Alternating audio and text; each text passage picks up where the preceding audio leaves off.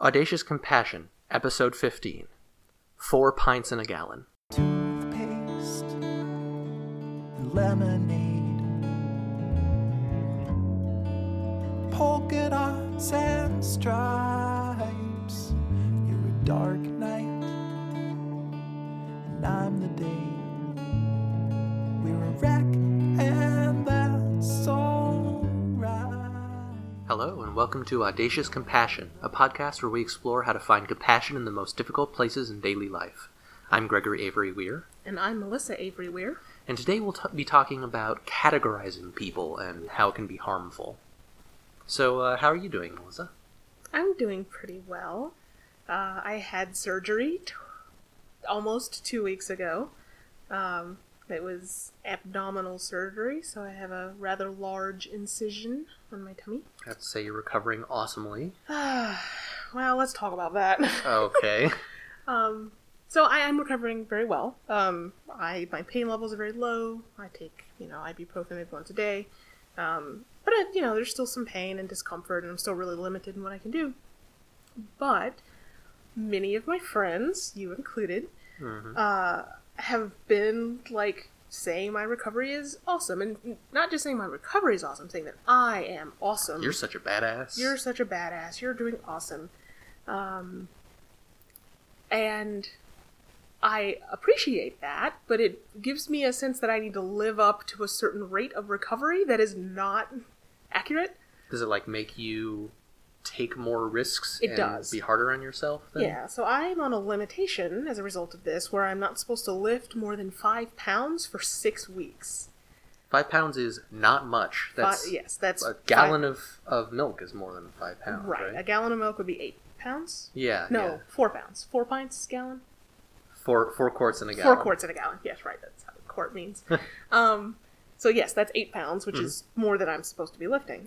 So living alone with 2 cats, you can imagine that is very difficult. I'm not really supposed to be bending over. There's all sorts of limitations that mean that I should be asking people for help with most things around the house. But, one, that's a big burden to place on other people. Yeah, you live alone. I live alone. And 2, if I am such a badass and awesome in my recovery, then surely by 12 days out from surgery, I should be able to... From being literally eviscerated. Then surely I should be able to do all the things around my house myself. Yeah, if we might stop calling you a badass if you ask for help too much. Right. So yeah, okay, come help me take out the trash, but if, a cat makes a mess, then surely I should be able to do that little thing. So I feel a little pigeonholed. So I haven't been asking for nearly as much help in this sort of second week as I needed in the first week or so, or asked for in the first week or so. And, it's classic. If you look up on a forum, and I have done so, what do people do after hysterectomies that is a problem? The number one thing is try to do too much in recovery. Yeah. And part of that is, a cultural trend towards women folk needing to be the housemakers. Part of it is just, as long as you keep it clean, the only thing that can really go wrong is you splitting open again. Right. Which is something that keeps me up at night. Yeah. So that's, I'm fine, but I do feel pressure to recover faster than the rate at which anyone in the medical profession expects me to recover. Alright, so don't tell you're a badass, no more compliments. Be very critical. Insult sandwich, right? Right. Insult, compliment, insult. I'm glad I can laugh without it hurting anymore. Yeah, that was this would be a rough recording if not. It was a rough first few days. Every laugh and cough brought me trouble. So, how are you doing? I'm doing pretty well. I was stressed out of my gourd because I was kind of your first point of contact for surgery. I took you to surgery. I hung out the first day. Thank you so much. Sure, but I think that I was more worried than you were. During all of it, you were like, we got this. I've been doing my research. I know what's going on. I was like, what if something goes wrong? Oh, no. So kind of having that stressor gone is a huge relief. And so things have been great. And I've stopped calling you to come over for everything. Yeah. I mean, you've been a real badass about that. So No, I'm happy to come over whenever you need it. But as a result, my standard kind of ongoing stressor has arisen again, which is my work situation. And like unless I'm working for myself, I'm probably never going to be fully satisfied with a place that I'm working. But one of the things that's interesting about what I'm currently doing is I'm currently doing contracting work for a software and design company that does client work. So firm, really. Yeah. So some company goes to them and says, we want you to build us a website. They're like, okay, cool. We'll build it for you. It'll be this much, and so on. And those kinds of companies tend to be very kind of fast-moving, very agile, not holding as tight to process and to certain like principles of design as like a bank, right? Because they have to move fast. Everything's minimum amount of time, all that. And every client needs are different. Where things are going to get posted are different. Like the circumstances do change quite a bit from project to project. And they're currently transitioning from being a very small company to being a very large company and from being a company with 8 people to being like a company with multiple offices and 20 or 30 people. Right. As part of that, there are growing pains, and they're annoying, and I bring up things that affect me, and they're like, we're working on it. But I've found myself being very skeptical of their assurances. Mm-hmm. Like, with good reason. I mean... Yeah, I mean, it is perfectly reasonable to say, hey, I've seen a pattern of behavior. I've heard that it's going to change before. It didn't. I don't see why I should believe you this time. Trust is evidence-based. Right. But on the other hand, like, that is kind of fitting them into this pattern that I tend to assign companies to. Mm-hmm. Like, there are some companies which are, like, large and inflexible. There are some companies which always promise change and then don't deliver, right? Or change something, and for 2 weeks things are different, and then they go back to their old habits, and because they often do the thing where it's like, why don't you try this thing that's the standard industry solution for this problem? And they go, oh, we tried that 2 years ago and it didn't work. Right. And it's like, how did you, like, do it better? Like, people do this. It works for them. So what did you do differently? Right. Or how about you try doing it differently? Or try doing something similar. Don't just do nothing. Right. Collect some data, iterate based on what you've tried. But I'm finding myself getting emotional out of proportion to what's going on because someone does something and I'm like, oh no, they're going to, this entire pattern, I tell this entire story in my head about how the next day or two are going to go as a result of this small initial thing. And sometimes I am completely right. And sometimes it's like, oh no, it was not, they weren't actually passing down an edict, it was just a discussion, or it was just a misunderstanding or something. So, I don't know, that's something that's tricky to deal with. And it's like, I want to keep an open mind and not kind of build that narrative for myself, that narrative of persecution or whatever. But at the same time, I don't want to roll over and accept a bad situation. Right. But so also screw companies and screw day jobs and screw capitalism, right? Like... Yeah, I mean, I have to have a job right now. Right. This is a decent job, all things considered. I like the people in it. I don't really care about the company. Right. Right? Like, yeah, I don't care. I hope that all those people continue to prosper. Yeah. And part of that is that company doing well, probably. Right. But other than that, I don't care. Yeah. But it means that I get a whole bunch of little annoyances throughout the workday. Mm-hmm. It's stressful, hard to manage. Yeah. But anyway, this concept of like putting folks into boxes and categorizing people is related to a prompt that we chose today. Our prompt this month is taken from the Interpersonal Skills Stack Exchange from a user named Xander, and we've cut it down a little bit. A close relative was recently engaged to this very sweet and friendly woman, age 24, who happens to have a rather bad trait. She's very quick to pigeonhole people, meaning she places people in categories without fully getting to know them or acknowledging all their qualities, and then proceeds to treat them with that misconception. I discussed it briefly with a couple of family members, and we're pretty much sure that she doesn't know that she's doing it, or that what she's doing is hurting others. How can I approach her and let her know that she's hurting her relationship with others, and especially her soon-to-be family? That's a tough one. Yeah. Except kind of not. Yeah. I mean, we've certainly known people like this who will meet someone and be like, "Oh, you're just like an engineer." Yep. And like make these assumptions. Yep. And we're not really talking about like prejudice and stereotyping here, right? Yeah, I think that's, well, hopefully not. Let's Yeah. say we're not. Yeah, let's say we're not talking about saying like, oh, you're black, Right. so you're going to behave like that. Right. Things like, oh, you're finicky. Yeah. You know, personality things that actually are based in behavior or personality or hobbies or jobs, like Right. stuff that is actually, you know, related to how people behave rather than just this arbitrary suspect group classification. Yes. So this is a natural thing, right? This is a Right. thing that everybody does as a way of processing the world. Exactly. We all, I think I can confidently say almost everybody I've ever met, when they talk to people, they kind of listen for keywords and key behaviors that trigger descriptions, right?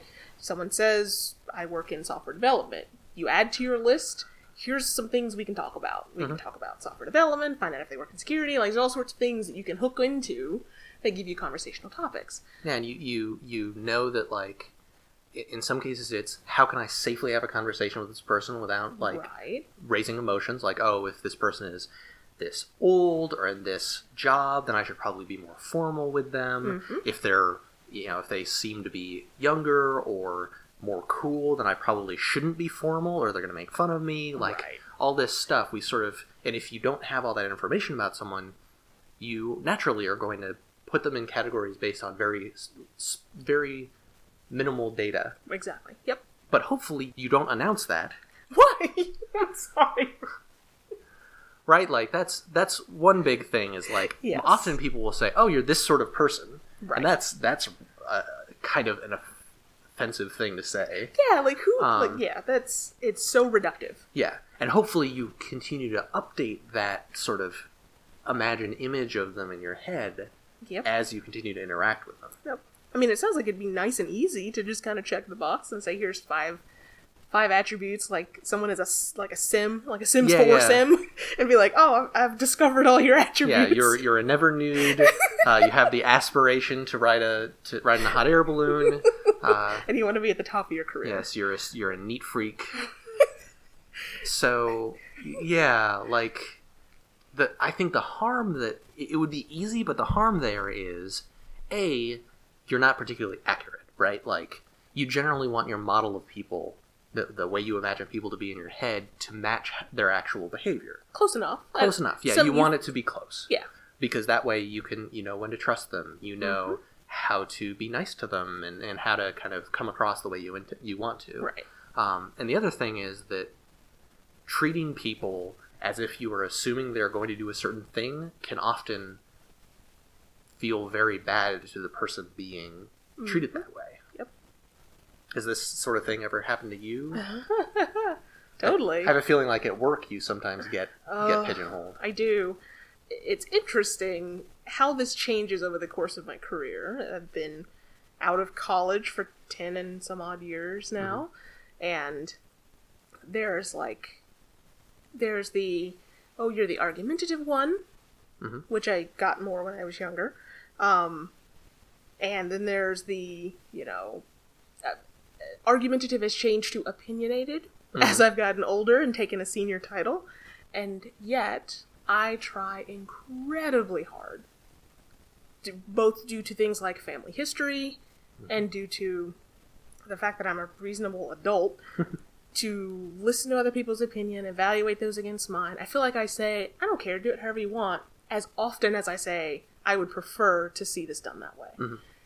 And yet, there are definitely people who still say I'm opinionated. And they don't necessarily say it in a bad way, or they backpedal when I pin them on it, which is when I move in argumentative mode. But yeah, it's rough, and it's frustrating. It means that, people won't necessarily discuss things with you if they think you're going to object. Right. It means that your opinions probably get a little less weight because, they always have an opinion. So. Exactly. And I mean, I don't think anyone under the age of 40 says ballbuster anymore, but that's kind of the... Yeah, there's kind of gender ties in there to a certain extent. Yeah, I get kind of lumped in with a few other more kind of senior, more managerial women that are not necessarily in my team, but are at the company. They're kind of like, oh, well, let's have Melissa and so, they're taking after the other person. Something like that. So it's annoying and weird. And And I change jobs every few years, so I see it a lot of places and have to kind of always adjust based on the culture to find what that line is of what's appropriate and what's not. I really don't have strong opinions on everything. Not on everything. I mean, I think you are less willing to tolerate cruelty or inefficiency. Sure, I look for ways to improve process. Yeah. Yeah. And I think that so many people are so complacent when it comes to like things that are wrong in an organization that to challenge that status quo is especially notable. Mm-hmm. So what do you? So where does it go? Like when you're dealing with, let's say it's not workplace, right? Mm-hmm. Like let's say it's family, and all of us have that family, right? Like that.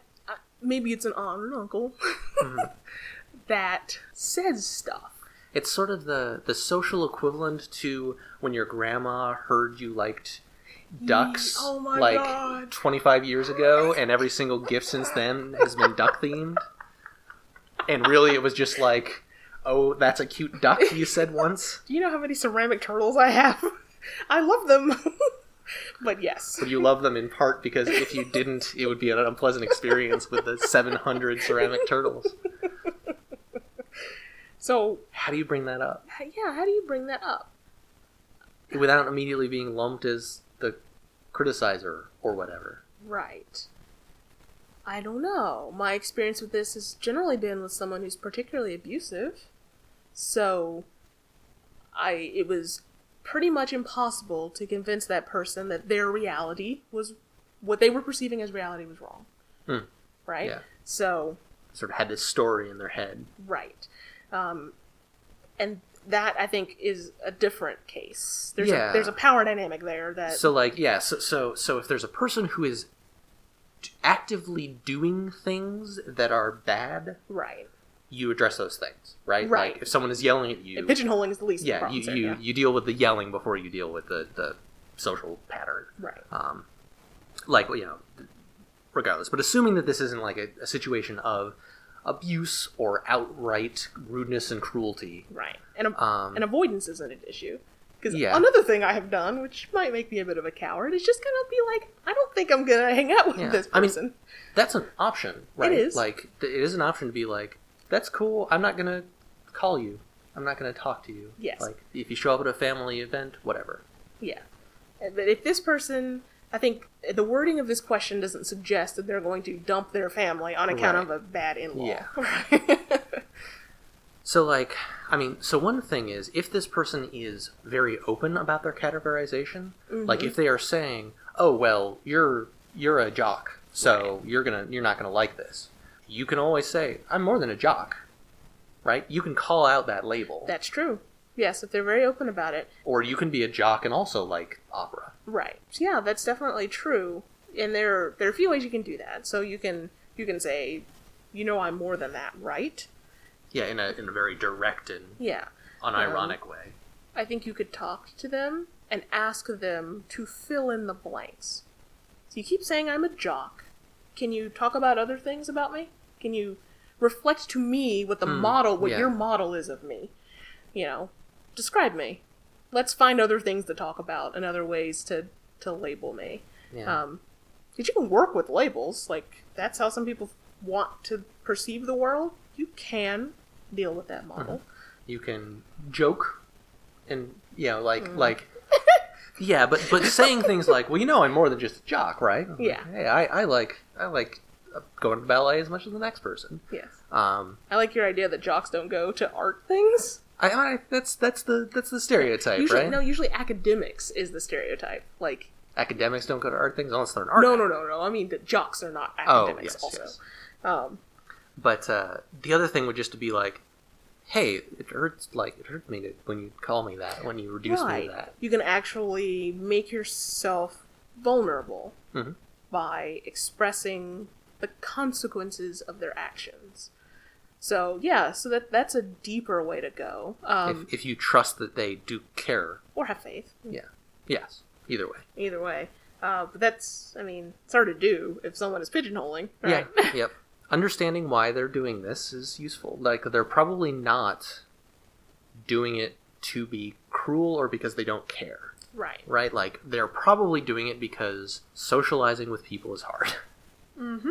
Like, you like we said, you need to form this model, Mm-hmm. and maybe they're less good at updating their model. Maybe their brain space is full of other things, and they're just not giving a whole lot of attention to those social aspects. Mm-hmm. With this situation as described, where it's a family member who seems nice and friendly otherwise, Mm-hmm. it's probably not any cruelty. Probably. They also might not know why they do it. Yeah. Or they might assume everyone behaves the same way. Yeah. This is the sort of thing that seems to me that would come up a lot. Is Yeah. like, well, everybody does that. And yeah, but not Yes. to this extent, not with these behaviors. Yeah. Um, And I guess you don't need to convince her to change her life. You could just say, hey, around the family, mhm. how about we're family now. Yeah, How about you get to know us with a little more depth? right. It's fine if she thinks that every gas station attendant is the same, right? Like, I mean, that's classist and so on, but like, it's not none of your business. Fair enough, yes. And I would say that it is not incumbent on a single person to say, don't treat the family this way. That's true. Yeah, you just maybe talk you about can. yourself. Right, maybe you Yeah. can. You Could could- schedule you an could intervention. Yeah, get together with everyone and be like, we want to talk to you about. Hi, I'm who you call the jock. Why do you keep This is the going to den mother. jock? I don't know. I Seems can't- like a good category. You have never been a jock, and I can't lift weights for 4.5 more weeks. Yes. Stop talking about jocks. Once you do, you're totally a jock. I don't recommend scheduling an intervention. Yeah, no, I think Unless that- you regularly have family meetings. Maybe Yeah, that's if you have family meetings anyway, then yeah, that would be a time. But I don't. That's tremendously confrontational and Yes. singling out. And this doesn't sound like it's that big of a problem. yeah, it's Like, it sounds like she's alienating people, right, but it doesn't sound like she's gonna get cut off for this. right. It also sounds like this might be pretty new, right? Yeah. Like this is maybe within just the last Mhm. couple of years or so. So maybe things haven't like solidified so that Yeah. when everyone is in their 60s, they hate each other, right? Right. You know? Yeah, and I think that, you don't want this to escalate. Right. You don't want this to become a thing. Right. And so I think that you're very much risking this becoming a thing if you're that confrontational. Right. Yeah. But yeah, I mean, we all form these rough models of people based on very little information. Mm-hmm. And that's fine as long as you update them as you get more information. You don't, like, put people in a box and keep them there. And leave them. Yeah. Lock Leave it them up. Throw the abandoned, key. Put some water in occasionally. But I think that if you're not updating that model, then it can be hurtful. It can be both bad socially because you don't have a very good model of someone, You're going to communicate more Yeah. poorly. Yeah. and also they're going to feel annoyed that you're Just wrong. that you're wrong about them all the time, and that you seem to justify that with this incorrect or incomplete image of them. Right. And so when someone does this, talk to them. Yeah. Say how it makes you feel, Mm-hmm. or say that they are wrong Okay. in a kind way. So what do you think of asking the person of blood family getting engaged Yeah. to do this on your behalf? That's hard. You can tell no, by how late no. I thought of this idea. Yeah, no. I mean, Because that's a very common thing. we're often tempted, to go through the spouse or Mm-hmm. or significant other, or to try and get someone who knows them better Right. to do it. But anytime you're introducing a middle person there, a messenger, like, yeah. you're putting an undue burden on them. Mm-hmm. You're going to communicate less effectively because it's going to get translated both ways. Yep. You're running the risk of, hey, why didn't you come to me directly with this? I don't encourage using someone as a go-between. Yeah. And ever. I mean, really. especially as I guess as someone who's polyamorous and pretty relationship anarchist. Yeah. This person everyone needs to form their own relationship with this fiance. Yeah, I mean, you might be like, hey, brother or whoever, like, I want to talk to her about something. Should I just, like, call her? Like, Yeah. figuring out, asking how to communicate Yeah. could be useful. but don't ask someone to communicate on your behalf. Right, that's true. I like that. Yeah. So, what have you been inspired by lately? Well, I have been watching Star Trek, specifically Star Trek Discovery. It's a new series. So excited! It's awesome. It's been the first Star Trek TV series in, It's at least 10 decade? years. Yeah. Yeah, I think Enterprise might have fallen off in the mid-aughts. Yeah. And it's very different than a lot of the earlier ones. It's far less gaggle of Shakespearean actors Yeah. stomping around. Yeah, like, Star Trek previously was often very ensemble. Mm-hmm. Like, the first episode would introduce 6 or 7 characters that you would know the names and personalities of, and each episode thereafter would be kind of like those people interacting and dealing with a problem. Right. And each show has done this differently. I've enjoyed hearing some analysis on a podcast I listened to called Trek About. I do recommend it especially if you were watching old Star Trek episodes. Mm-hmm. I started from episode 1 of season 1 of original series and worked my way all the way through listening to this podcast. But they're kind of, I don't know if they're film buffs specifically or just well trained, but they do a really good job of kind of analyzing the differences in the ensemble cast between original series, Next Gen, sort of the big four. They haven't gotten to Enterprise yet. But it's interesting how each show handles it, and I think Discovery works really well in a modern television. Yeah, but it is very different. Yes. And I think as a result, a bunch of people aren't going to like it. Probably. Or were expecting something else. Right. But I think it's really cool. And it's very focused on a single character, which is a thing that Star Trek really hasn't done before. It's very focused on this Michael Burnham character who ends up, in minor spoilers, I guess, ends up being called the Mutineer. Yes. Because she is Starfleet's first mutineer. She's the first person to mutiny. It's worth noting the setting of this is before original series. Yeah, it's before original series. So this is the second earliest TV show in the Star Trek canon. Enterprise being the earliest, which is far, far before Even the though original I series. just mentioned Enterprise, it came at the end of that period of Star. It was kind of the death of Star Trek for a while. It was. Deservedly or undeservedly. Yeah. I feel like Next Gen's movies might have done more than Enterprise. Quite possibly. Yeah. Anyway. Sorry. So it's focused on this one character, and a lot of the plots surround the fact that she is kind of called the Mutineer. She's treated by everyone with distrust and all this, because she kind of ends up through a series of plot events back working on a Starfleet ship again, despite, being sentenced for a very bad crime. Right.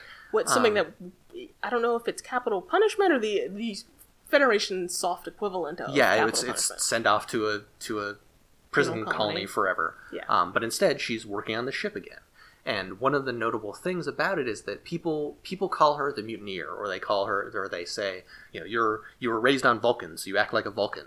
And most of the episodes are about her not living up to those concepts. Mm-hmm. Like, people treat her as the worst person on the ship, the most misbehaving person on the ship, but she's kind of the voice of conscience for several of the plot lines so far. We're not very far in. Right. 4 or 5 episodes. But it's very interesting to see this very common theme in many of the episodes of, you think this person is going to act this way, or you think this creature is going to be this sort of creature because of how they look, or because of what you know about their species, or something like that, and they prove you wrong. And that's, because people are not that simple. Exactly. They've done that for just about everybody so far. Yeah. And it's been great. Like, I have been surprised by something, delighted by something. Yeah. It's just not a misanthropic show. It sees despite the good. being dark and about, like, hey, here are some people that are doing things that Starfleet would consider wrong. Right, and there's a war going on. There's just this sense of we can do better than this, and we will. And we will, even though maybe they won't, right? Yeah. And Star Trek has always had these themes of, like, don't pigeonhole people, don't have stereotypes, but it's also kind of done that, especially with alien species. Of course. Where it's like, Vulcans always act like this, Ferengis always act like this, Klingons always act like this. And this show is one that's like, no. Yeah. That's not the case. Right. Here are these Klingons who are very clearly the villains of the show, and we will show how every single Klingon character has a different opinion, behaves differently, takes a different approach to things. It's really interesting. It's not just council meetings and and weird fights. Yeah. Yeah. So what have you been inspired by lately? I have been inspired by Waypoint Radio. Ah.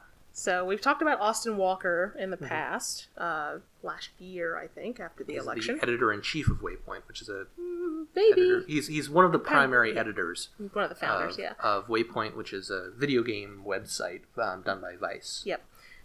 So it's him, it's Patrick Klepek, it's Danielle Rando, and Rob Zachney. And Danica Herod often? Yes, and Danica Herod.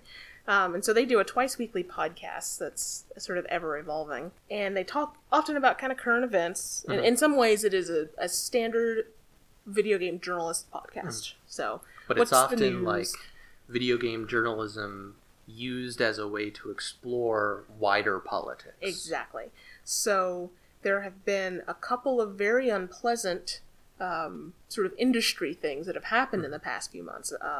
Accusations of sexual harassment, evidence of sexual harassment by some prominent people in the industry, including someone who was a friend to a lot of important, interesting people that have felt kind of betrayed by that.